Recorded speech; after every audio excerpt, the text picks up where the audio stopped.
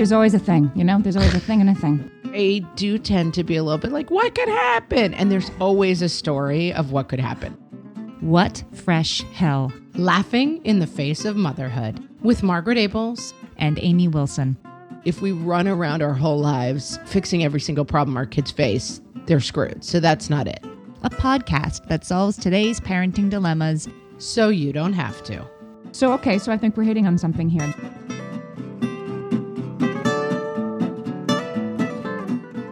Okay, today we're talking about helping versus helicoptering with our kids. Which one are you? I am definitely not a helicopter parent. I am a helicopter parent. Are you? My name is Amy, and I am a helicopter parent. Identify yourself. Yeah. I think I'm pretty free range as a parent. I was at the pool yesterday with a group, and someone said to me, "Oh, should we let the kids go to the playground?" And someone said, "Oh, don't ask Meg. She lets her kids go anywhere." And that's definitely true.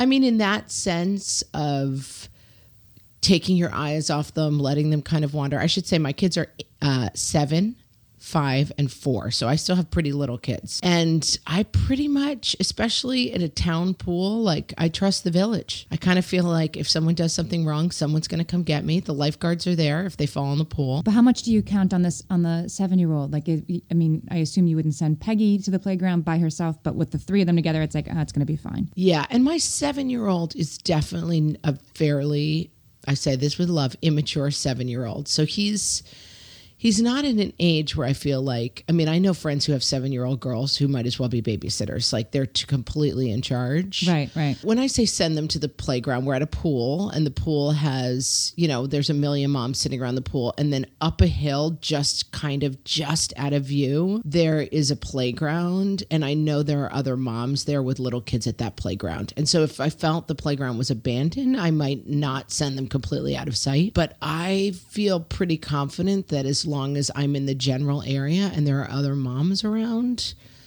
I just trust that those other moms, if they see something going wrong, will start looking around and saying, "Who's your parent?" I feel like so if you're going to be a good mom, you have to sort of send them over the metaphorical hill, right? Yes. You have to do that, even if there's discomfort for you, you're supposed to do that. And the the sort of tie line, it gets longer and longer as they get older. So my oldest is 13, and I'm putting him on a plane to California this Sunday by himself. Well, with another 13-year-old, a friend of his, but without me. And he's going to be the unaccompanied minor, and he's going to have some kind of a card he has to wear around his neck. And he's been on 100 planes. He's going to be fine, but and I think I'm more nervous about this than he is, but I know that it's important for him. He's not nervous about it, so it's important for me to let him do it, even though it's a little bit outside. I would never send him without this friend, I guess. So I am seriously considering sending my kids next summer as unaccompanied minors by themselves. They'll be 8. To Texas? 8, 6, and 5. Yeah. Because realistically, I put them on the plane. Then there's a stewardess on the plane. They're in a metal tube that they can't get out of. They can get in a lot more trouble at the playground. On the far side of that, their grandparents will be waiting as they step off the plane. My only fear is that my oldest is a vomiter. That's the thing that I keep coming back to. Yep, they do. And so I just think he could not manage. If he started throwing up, he would just throw up all over himself. He wouldn't manage finding a bag, getting it out, calling over to stewardess, saying, "I'm not feeling well." I think stewardess is a term from like the 1970s. That's not what you say anymore, is. Right? I can change that in post to flight attendant. Oh, here's my 8-year-old. What's up? Needs you again. Oh, the plumber needs me. Oh, let's pause. Okay, we still recording? How's the plumbing? It's there's always a thing, There's always a thing and a thing. Yeah, so you should definitely put a kid on a plane. It's fine. Although then there was a story in the news about a girl who, like a 13-year-old unaccompanied minor, who got molested by a guy sitting next to her when she was an unaccompanied minor. So, oh my God! But that's crazy because you wouldn't think, right? Because when you think like what could happen, time, hoping to get lucky and sit next to an unaccompanied minor, like who thinks of that? So I do tend to be a little bit like, what could happen? And there's always a story of what could happen. Like there's always going to be some weirdo child molester who turns up on a plate somewhere. So things could happen. Definitely what could happen is my 8-year-old could vomit all over like 12 people and I would not be there to And don't you find, I mean, I was on a plane once with Maggie. She was a baby and she had, oh my gosh, what's that? Norovirus. Oh God. I mean, she was very sick, but I didn't know that until we had left. I was going to say, should I ask the question why you had a child with norovirus on a plane? No, okay. and she. So she's like completely fine. You get through security. You're on takeoff, and suddenly she's like it's norovirus. She was little. She won't take her bottle. She's it's time for her nap, and she won't settle down. It was like that. And then it was like, all over herself. She's projectile vomiting in every possible direction. Yes, and I there's a very long version of the story that I tell, but the point, like she threw up repeatedly, and I had my 5-year-old and 3-year-old, were across the aisle watching Cartoon Network. We were on JetBlue, so they were completely. They were thrilled. Yeah, they were having Doritos and watching Cartoon Network and didn't know what was happening, but. These flight attendants, like the way that they treat like a kid vomiting on an airplane now, it's like nuclear waste. Like they were, not only would they not, I don't expect them to clean up, but I'm like, do you have anything I can clean up? Like she was throwing up all over me. I'm like, do you have anything I might clean up myself with? And they just handed me those like scratchy brown, like it was crazy to me. They just were like mad. They weren't like, oh no, oh dear, oh let me get you some water to wipe. Everybody was just mad at me. Clearly the people around us were mad at me. And then the village was not functioning. Not in your at favor. all. I mean, there was no village. You were the village outcast. Somebody might have stepped up if I weren't there. Like maybe she would have been better off in her car seat without me. But for me, the bottom line of the helicoptering debate is you really have to think it out. Like what's going to happen? You're going to put your child on a plane at destination A. And they are going to arrive at destination B. And there are some things that may go terribly wrong between those two spots, such as vomiting. But none of those things are going to stop the essential overarching objective. Like, yes, it may be lore in JetBlue history that they had a barfing unaccompanied minor, but it's not going to stop your overall objective. The plane will still land. You're right. The plane will land and your child will disembark and be in the hands of the person you're trying to send them to. Oh my God. They may like put that child's picture with like one of those red circles with a slash through it and be like, never again can they come as an unaccompanied minor. But again, it's not going to undermine your overall objective. Get your child to Texas without you having to go there. Right. No, it's like it's important for kids to navigate stuff without you navigating it for them, right? So both of my kids are going to sleepaway camp later this summer, and my 11-year-old, like heaven help him, I don't know. He was asking me how often they do laundry. They do laundry for them. I mean, he's gonna have to like organize a laundry bag to give them, right? But he said, I think I need 7 bathing suits because you could do laundry once a week, and I said, you need like 2 bathing suits. Seamus, and we're going to hang the other one out to dry on the clothesline outside your cabin. I mean, he'll never do that. Like by day 2, he won't. No, he's going to be towel. like, right. He is going to be the moldy kid at camp. Right. Like I can't swim because I don't have a towel or a bathing suit or shoes. Right. I don't know. No, I don't know where they are. He's going to be that kid. But and of course I'm thinking of that. So of course I am going to send him with 7 bathing suits. But it is. No. Or you could let him learn that life lesson. I am the kid who can't swim because of my moldy suit. Right. I'm trying to set him up for success, but in the end, I won't be there to remind him that he left his backpack, on the floor again. Well, I think you've hit on the crux of the entire issue, which is that we don't want our children to have uncomfortable experiences. We don't want our kids to be, because we know our kids really well, and we know that our kids will be the kids who can't swim because their bathing suits are moldy. I don't know. So I shouldn't have signed them up for sleepaway camp. That's what you're saying. It's a terrible idea. It's going to be a nightmare. Yeah, they've got to go. Your kid's going to be all alone being tortured in a moldy bathing suit. So enjoy that summer, kid. Something about that. No, I didn't go to sleepaway camp, and so I was always like, I guess these parents just don't love their children. I don't really get this exercise. But now my oldest one has done it a couple times, and I see it for this opportunity of independence and time away from screens, which is a a topic for a different week. But they need to get away from their phones, and they need to get away from me so they can stop having everything done for them and every moment of boredom filled and figure some stuff out.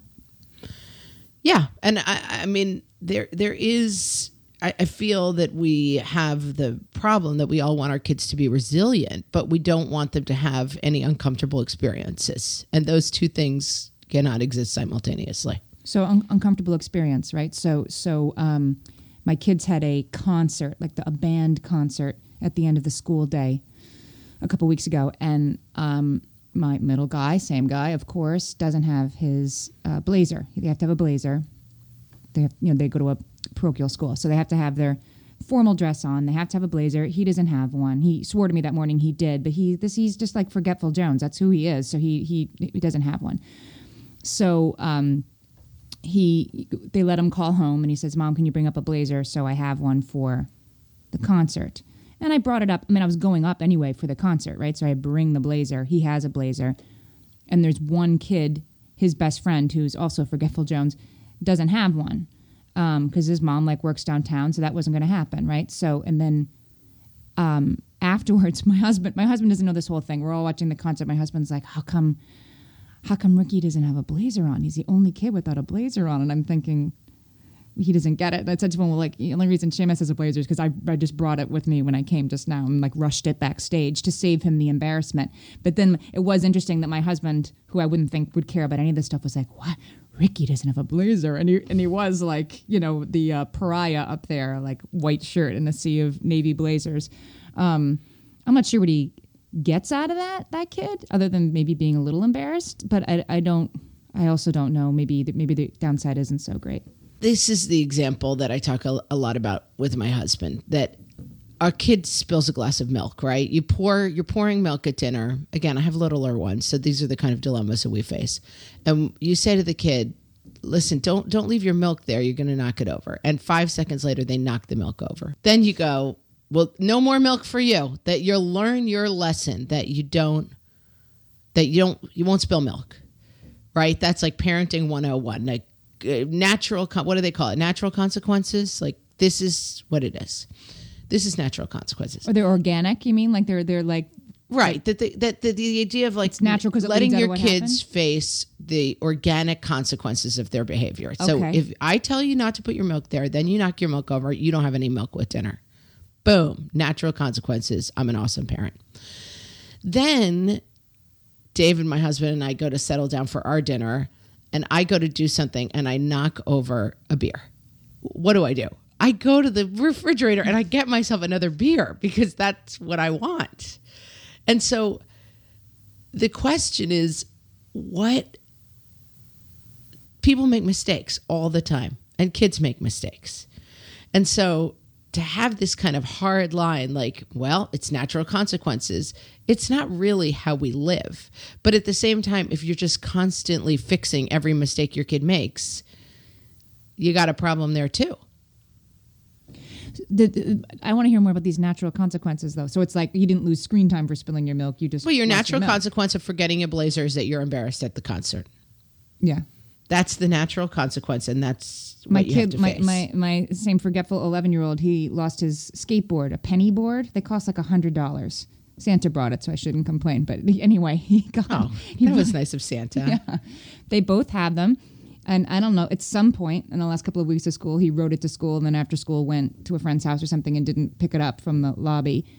And so now he doesn't have one. And so that's a quite natural consequence. And I'm not that much of a helicopter parent. I'm not going to buy him another skateboard that he cared about enough to forget. But he can have one if he pays for it with his own money, his first communion money that he's still hoarding 3 years later. Right. All right. Well, I think that's a good place to break. We're going to take our first break and share this little comedy piece with you. And we'll be right back. Beachbody On Demand is back as a sponsor this week. If you're like me, you discovered online fitness as a way to keep your sanity during these last couple of months. And with Beachbody On Demand, you get instant access to 1,300 different workouts you can stream anytime. I first learned about Beachbody, and you may have too, from P90X, which is an insanely effective workout, I will say. Fun, and highly intense, but Beachbody also has yoga, bar, dance. There's a kids and family collection to get everybody moving. It's a huge, huge range of classes. And some of the classes get you results fast. By the time it would have taken you to drive to the gym, you did the 10-minute trainer, you're done. You can use Beachbody on your computer, tablet, phone, smart TV, anywhere you are. Listeners of the What Fresh Hell podcast can try Beachbody for free. You can get a special free Beachbody trial membership when you text LAUGHING to 303030. You will get free full access to the entire Beachbody On Demand platform. All the workouts, all the support, all the content, totally free by texting LAUGHING to 303030. Check it out. Bombas makes the most comfortable socks in the history of feet. I am actually happy when I open my sock drawer and I see those Bombas peeking out. Amy, they spark joy. I'm glad to hear that. And you wouldn't think that socks could spark joy, but I know that you're right because I feel the same way. I mean, who would have thought it, Amy? Who would have thunk it? They're like a little bit of happiness in my morning when I have Bombas to put on because they just get all of the little details right. The cotton is snuggly in a way that I can't fully express. There's no toe seam. And there's a part across the middle that's like knit a little differently, so it sort of hugs the arch of your foot. It makes me happy, and I don't care what people say. I love Bombas. I want you to work on expressing about the toe seam, Amy. That's an assignment for you. These socks do more than keep your feet cozy, though, Amy. For every pair you purchase, Bombas donates a pair to someone in need. We're talking 34 million pairs of socks and counting through their nationwide network of 3,000 giving partners. Give a pair when you buy a pair and get 20% off your first purchase at bombas.com/laughing. That's BOMBAS.com/laughing for 20% off your first purchase. Bombas.com/laughing. Your field guide to the mom species.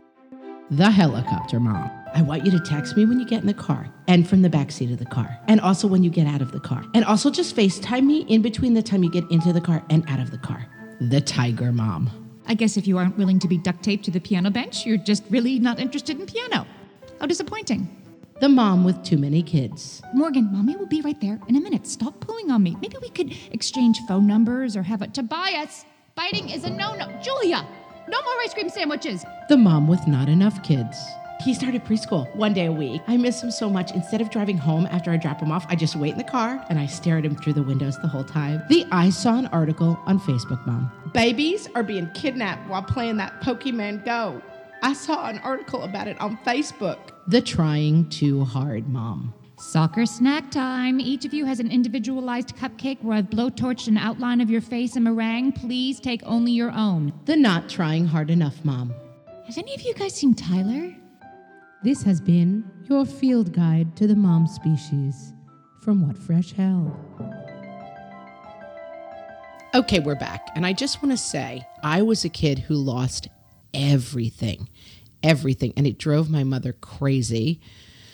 And my sister just naturally, genetically somehow was great at keeping excellent care of everything. And I'm still the same way. And now if I go somewhere and I forget something, I buy a new one. I just fix it for myself. I borrow something. You know, we go on vacation and I realize I've forgotten to pack any underwear at all. I go to Target and I buy a pack of underwear. So nothing about my lifetime of facing natural consequences for being forgetful has fixed the problem of me being a forgetful person. My mom always tells the story that I would go to school all the time and forget my lunch. And I went to Catholic school and my mom would bring it. And one day the nun at the front desk, who she would drop it off to, said, you know, if you stopped bringing it, she would stop forgetting it. And she did stop bringing it, but I never stopped forgetting it. Yeah, I totally agree. I don't think it's quite such a one-to-one. It is like, not. oh, there's a lesson to be learned and it's a teachable moment. And I think some kids just are super, super forgetful. And so I think I would have brought the blazer because you're coming anyway and you've got it in your hands. Okay. Right. It's not adding. I wasn't driving an hour out of my way to rescue something. Right. Would you do it for your husband? Maybe that's it. Like I would have done that for my husband, so I'll do it for my kid. Yeah. I'm not gonna, is that a good arbiter of it? Right. Or would you do it for yourself? Would I do it for myself? Would you ask someone to do it for you? I would. But clearly, if we run around our whole lives fixing every single problem our kids face, they're screwed. So that's not it. So, okay. So I think we're hitting on something here. Then that if you know, if your middle kid is ADHD and forgetful and forgets his backpack every day, and letting him have the natural consequences means he doesn't have his backpack, or you didn't have lunch, or whatever, that it doesn't change. It's not teachable in a way that's going to change the behavior. Then maybe that kid does need support in that way. But if it's a kid who can stop, forgetting their number 2 pencil and get their act together, then you shouldn't provide that support, or you should start to pull it away. And I guess the only way you'll find out if your kid can make the adjustments or not is by not helicoptering, by pulling away the support and seeing what happens. Yeah. I think when in doubt, let your kid be more miserable, because it's working against your own instinct, which is... That's very tweetable. When in doubt, let your kid be more miserable. Yes. I think it's true. That, everyone. It's definitely true. Because the sensation of being miserable is what is the kind of only hope for leading to a change of behavior. I mean, if every jacket is delivered and every glass of milk is cleaned up and every problem is solved, you don't have the experience of, I don't like this feeling. How can I not have this feeling again? And it may not lead to a change of behavior, but you got to at least give it a chance. My oldest kid reminded me last night, he was on a trip to D.C. So he's 13, took a bus trip to D.C. with the 7th and 8th grade, and they showed Finding Nemo to the kids on the bus, which I love. The school. To 8th graders? Yeah, keep them young. That's hilarious. Watch Finding Nemo. Especially considering I know for a fact that someone on my 8th grade field trip that involved an overnight bus to Washington, D.C. got pregnant on the bus. Come on. I love that they're like, hey, let's show Finding Nemo. That seems appropriate. Okay, these kids are, I think, younger than that in a way. Anyway, they watched Finding Nemo, and he said, Mom, there was this whole first part that I didn't even know was in the movie. You know, the first 10 minutes of the movie, his mother gets eaten by a shark. Yeah. We watched that once when he was like 3, and he was very like, where'd the mommy go? And he was so upset that I protected him from that by like the 700 times we watched the movie. I just would skip to chapter 2. So it started with, Nemo, like first day of school and anemone. We just started there. That's where he thought the movie started. And, maybe that's excessive, that's classic. but now I have a 13-year-old who still loves Finding Nemo. So I think I've it's all a work in progress. So we need to let them fail in little ways, right? I went to a Yale College thing recently, and the dean of Yale College was speaking to some of us, and it's interesting because I've been out of college for 25 years, so now I'm much more, of course, taking the parents' perspective than the students' perspective. Right, like I'm imagining myself as a parent of a college student, not as that college student myself. And we asked what I'm sure you always gets asked: what's the difference in this sort of helicoptering age? And he told the story of being a college student and calling home once a week. I'm sure you did the same thing. I called home once a week on Sundays because the long distance was cheaper per minute. It was 10 cents a minute on Sundays, and it was more during the week.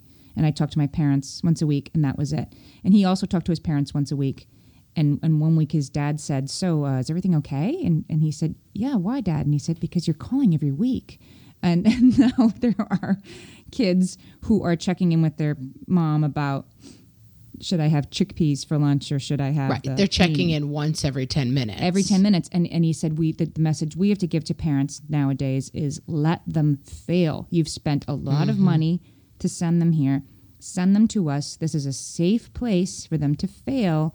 Don't fix their problems. Let them have their problems in this safe space. Now, obviously, yes, but I would argue to blackout is one thing, and like failing, getting. I would argue very, very strenuously that if you have not started letting them fail when they're 4, you're not going to start when they're 18 in college. You're not going to be able to do it. You're not going to be able to start. Or you got to start now.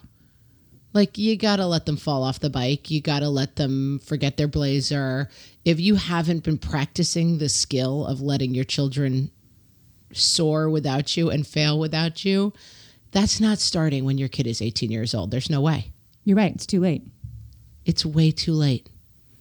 It's way too late. And then it's not even going to end when they're 30 and married. You're going to be running, you're going to be the mother-in-law ironing their underwear for them. Somebody was saying that on Facebook last night, that her 25-year-old brother, his pants weren't ready for work the next day. And her mother, her 60-year-old mother was like, oh my God, what's he going to wear to work tomorrow? And she I couldn't hold in the rage anymore. He's 25 years old. That's not your job. You got to start early.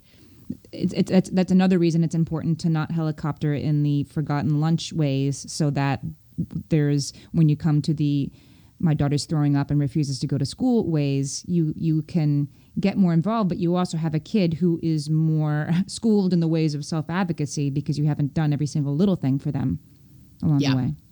Yeah, so and there's definitely room within that to say there's room to temper always lesson learning with compassion. So maybe you don't bring every blazer, but you can say, like, in this situation, I would do it for my husband. I would do it for myself. And I'm going to help you out. And I'm going to be compassionate to you and do something to help you with the problem that you're having.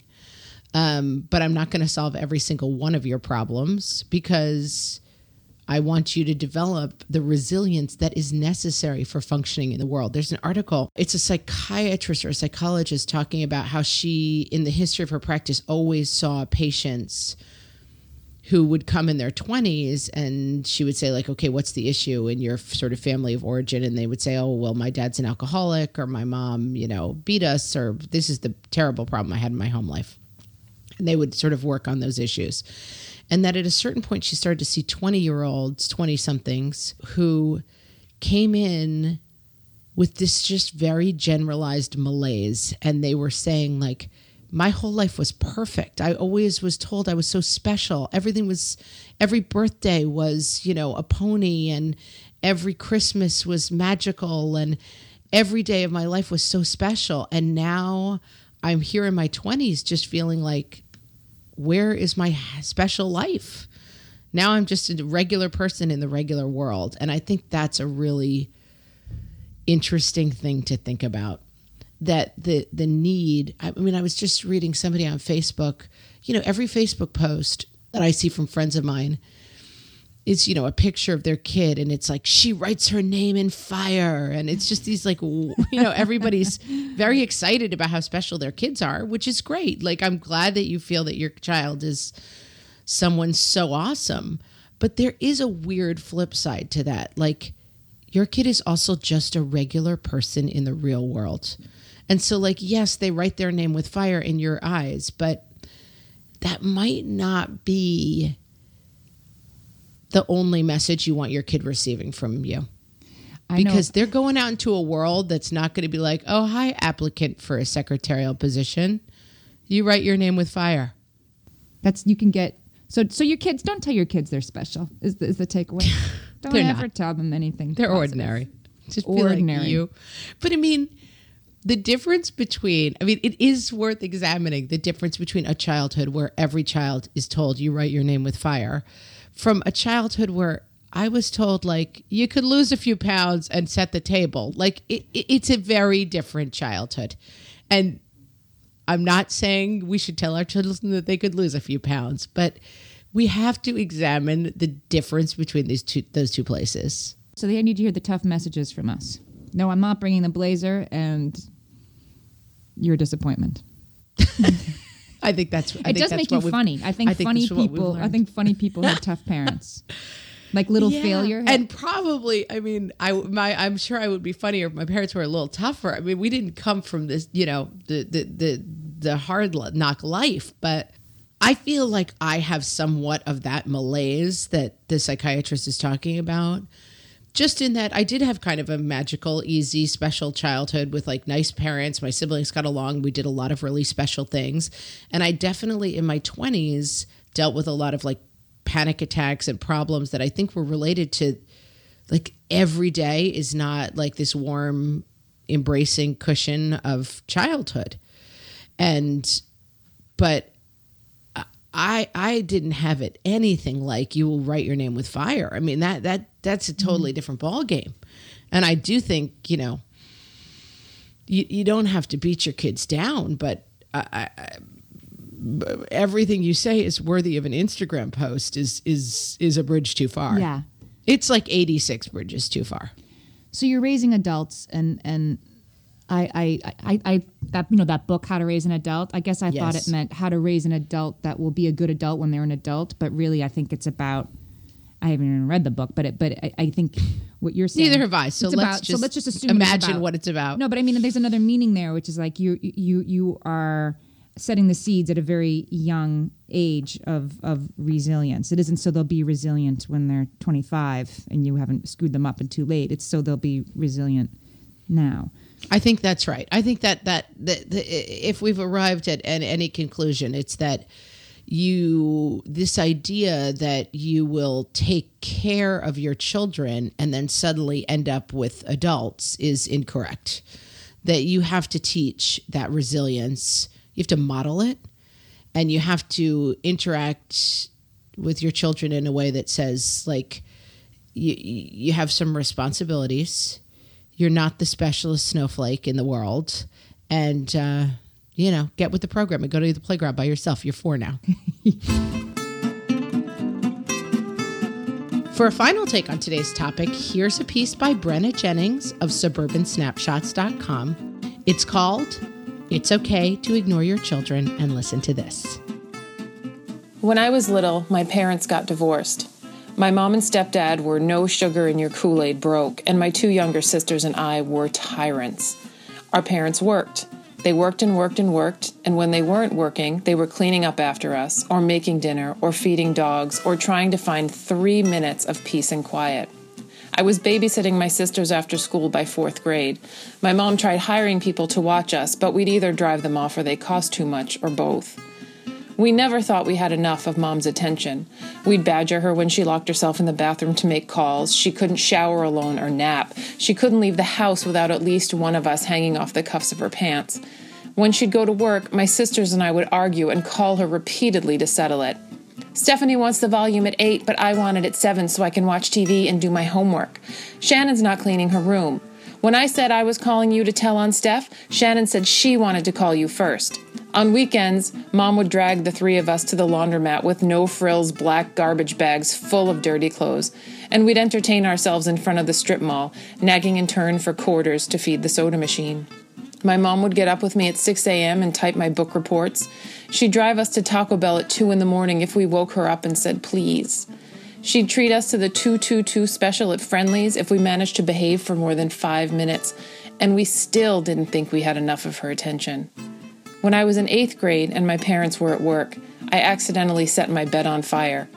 We shared our house with a tenant who was able to drag the flaming mattress out the front door and onto the lawn, while I called my mother at work hysterical, convinced I'd be sent to a home for juvenile delinquents. Instead, my stepfather, who has never been afraid of discipline, said, "I think you already learned your lesson." And my mom cried that maybe she should quit her job. Back then, there was no internet, and so no one could publicly reprimand my mom for working while her eldest child, clearly neglected and derelict, was at home lighting her sisters on fire. There wasn't a platform for sanctimonious posts to go viral, heaping on the guilt that parents already feel for not having their hearts and eyeballs fixed on their children every precious second of every fleeting day. There was no one to post a YouTube video of my sister and I toppling a metal grocery cart with our toddler sibling perched in front, spinning as she hit the sidewalk face first. And no comments from anonymous users about how inattentive our mother must have been. This post is for my mom and all the moms, because now I know how many sacrifices it took to raise us, and now I understand the unshakable guilt in parenting, and now I realize that I had all the attention I could ever need, and that moms deserve time when they're not tending to kids, and that no one has a right to say how moms spend that time. No one gets to decide what's worthy and what's wasted. Moms, the kids are all right. It's the people trying to convince us otherwise who are in desperate need of attention. You can find Brenna on Facebook at Suburban Snapshots or on Twitter at Suburban Snaps. All right, so are you a helicopter mom, a helper mom, or a hell if I know where my kids are mom? Come join the conversation on Facebook at What Fresh Hell Podcast or on Twitter at @HellFresh. Or visit our website, whatfreshhellpodcast.com. for links to other episodes and some of the things we've discussed on today's show. If you enjoy the show, please give us a rating on iTunes and reach out to us with questions or show topic suggestions by email at whatfreshhellpodcast@gmail.com. Music for our comedy piece was composed by Liz Fedor. Thanks for listening.